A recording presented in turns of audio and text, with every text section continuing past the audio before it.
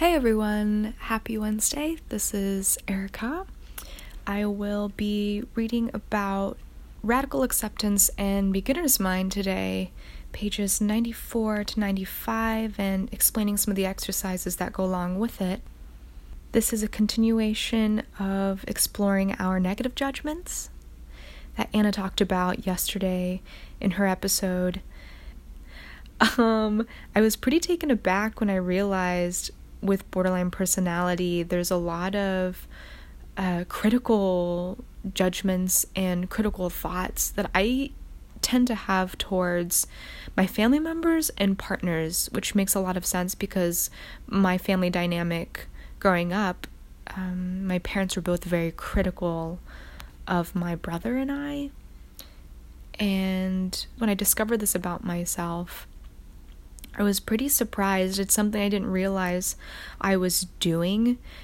I would say these things aloud, but most of the time I would just fume, think them, and then hold them locked inside of myself and just feel intense anger, feeling uncomfortable physically with my body and not even realizing that this was because I was judging and criticizing others.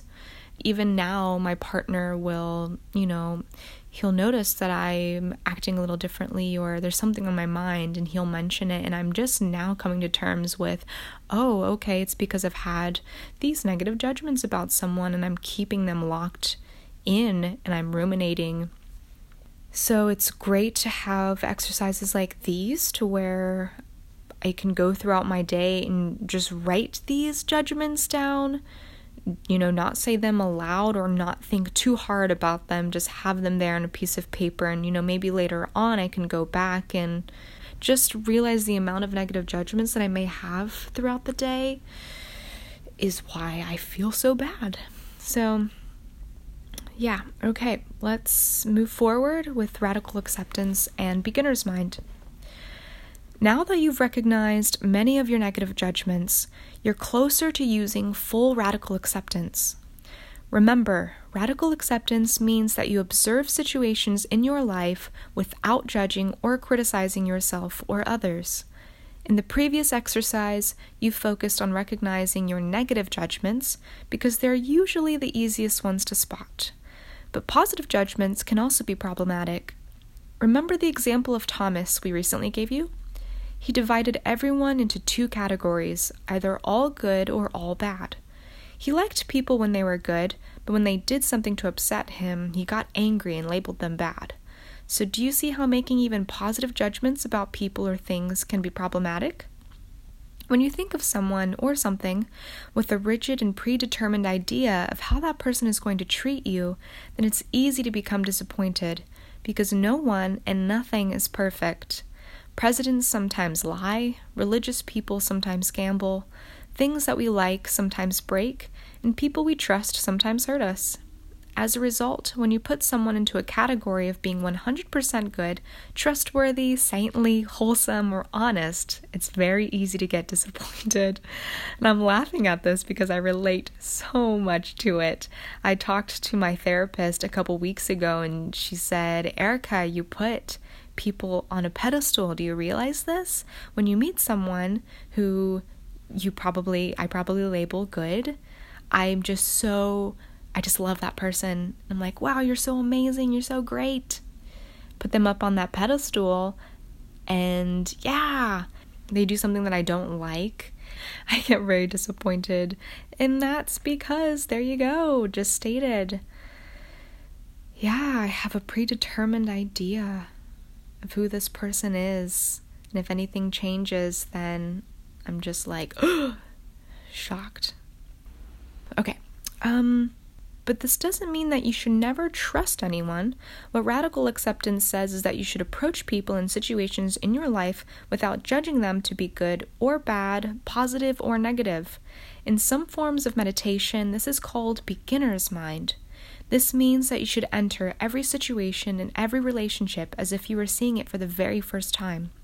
This reoccurring newness prevents you from bringing any old judgments, good or bad, into the present moment which allows you to stay more mindful. Plus, by keeping the situation fresh, it also helps you stay in better control of your emotions. As a result, it's easy to see why one of the goals of dialectical behavior therapy is to help you stop making any judgments at all, either positive or negative. Okay, so now we're going to go through the exercise called Beginner's Mind. In the following exercise, you'll practice using radical acceptance and beginner's mind. This exercise is similar to the last one, but now you'll need to be aware of both the positive and negative judgments that you make. Again, if you need to use visual reminders to help you remember to write down your judgments, use whatever works for you. A bracelet, a ring, a sticky note with the word judgment on it, and so on. A suggestion that I had on the Discord channel, I have this really cool Kat Von D tattoo eyeliner pen that does not smudge. And so I got in the habit of writing words on my wrist that I kind of needed to hear for the day, like set an intention, and that was pretty helpful. So do this exercise for at least 1 week or until you recognize that you're starting to catch yourself in the moments when you're making both positive and negative judgments. Keep track of when you made the judgment, where you were, and what the positive or negative judgment was. As with the last exercise, make photocopies of the beginner's mind record if you need to, and keep one folded in your pocket so that you can record your judgments as soon as you recognize that you're making them. The more quickly you record them after they occur, the sooner radical acceptance will become a regular part of your life. Use the example of the beginner's mind record on the following page to help you. The blank beginner's mind record for your use is on the page after that. Great, so if you go down to page 96, if you have the book, there is an example. So it's in the same, fashion that they did the negative judgments record. They have the when, where, what. So for example, Friday at 12 p.m., let's say you're having lunch with Laura and you thought, Laura's an incredibly talented person who never makes any mistakes. I wish I could be like her. She just knows what she's doing in life. And I have literally been in that exact same scenario. I actually added that last part, but that's what it makes me feel when I use those positive judgments where it's like, she's so talented. And then I instantly am like, I am not, which is not true. On both accounts, everyone's human. Laura is a person who will make mistakes, just like I make mistakes, just like the next person makes mistakes, just like everyone does. And then let's say Friday at 2:30 p.m. you're at work. I called myself incompetent since I'm not going to be able to finish all my paperwork before 5 o'clock. So that's a negative judgment.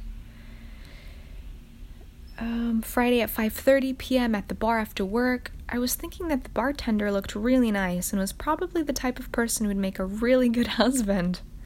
Positive judgment.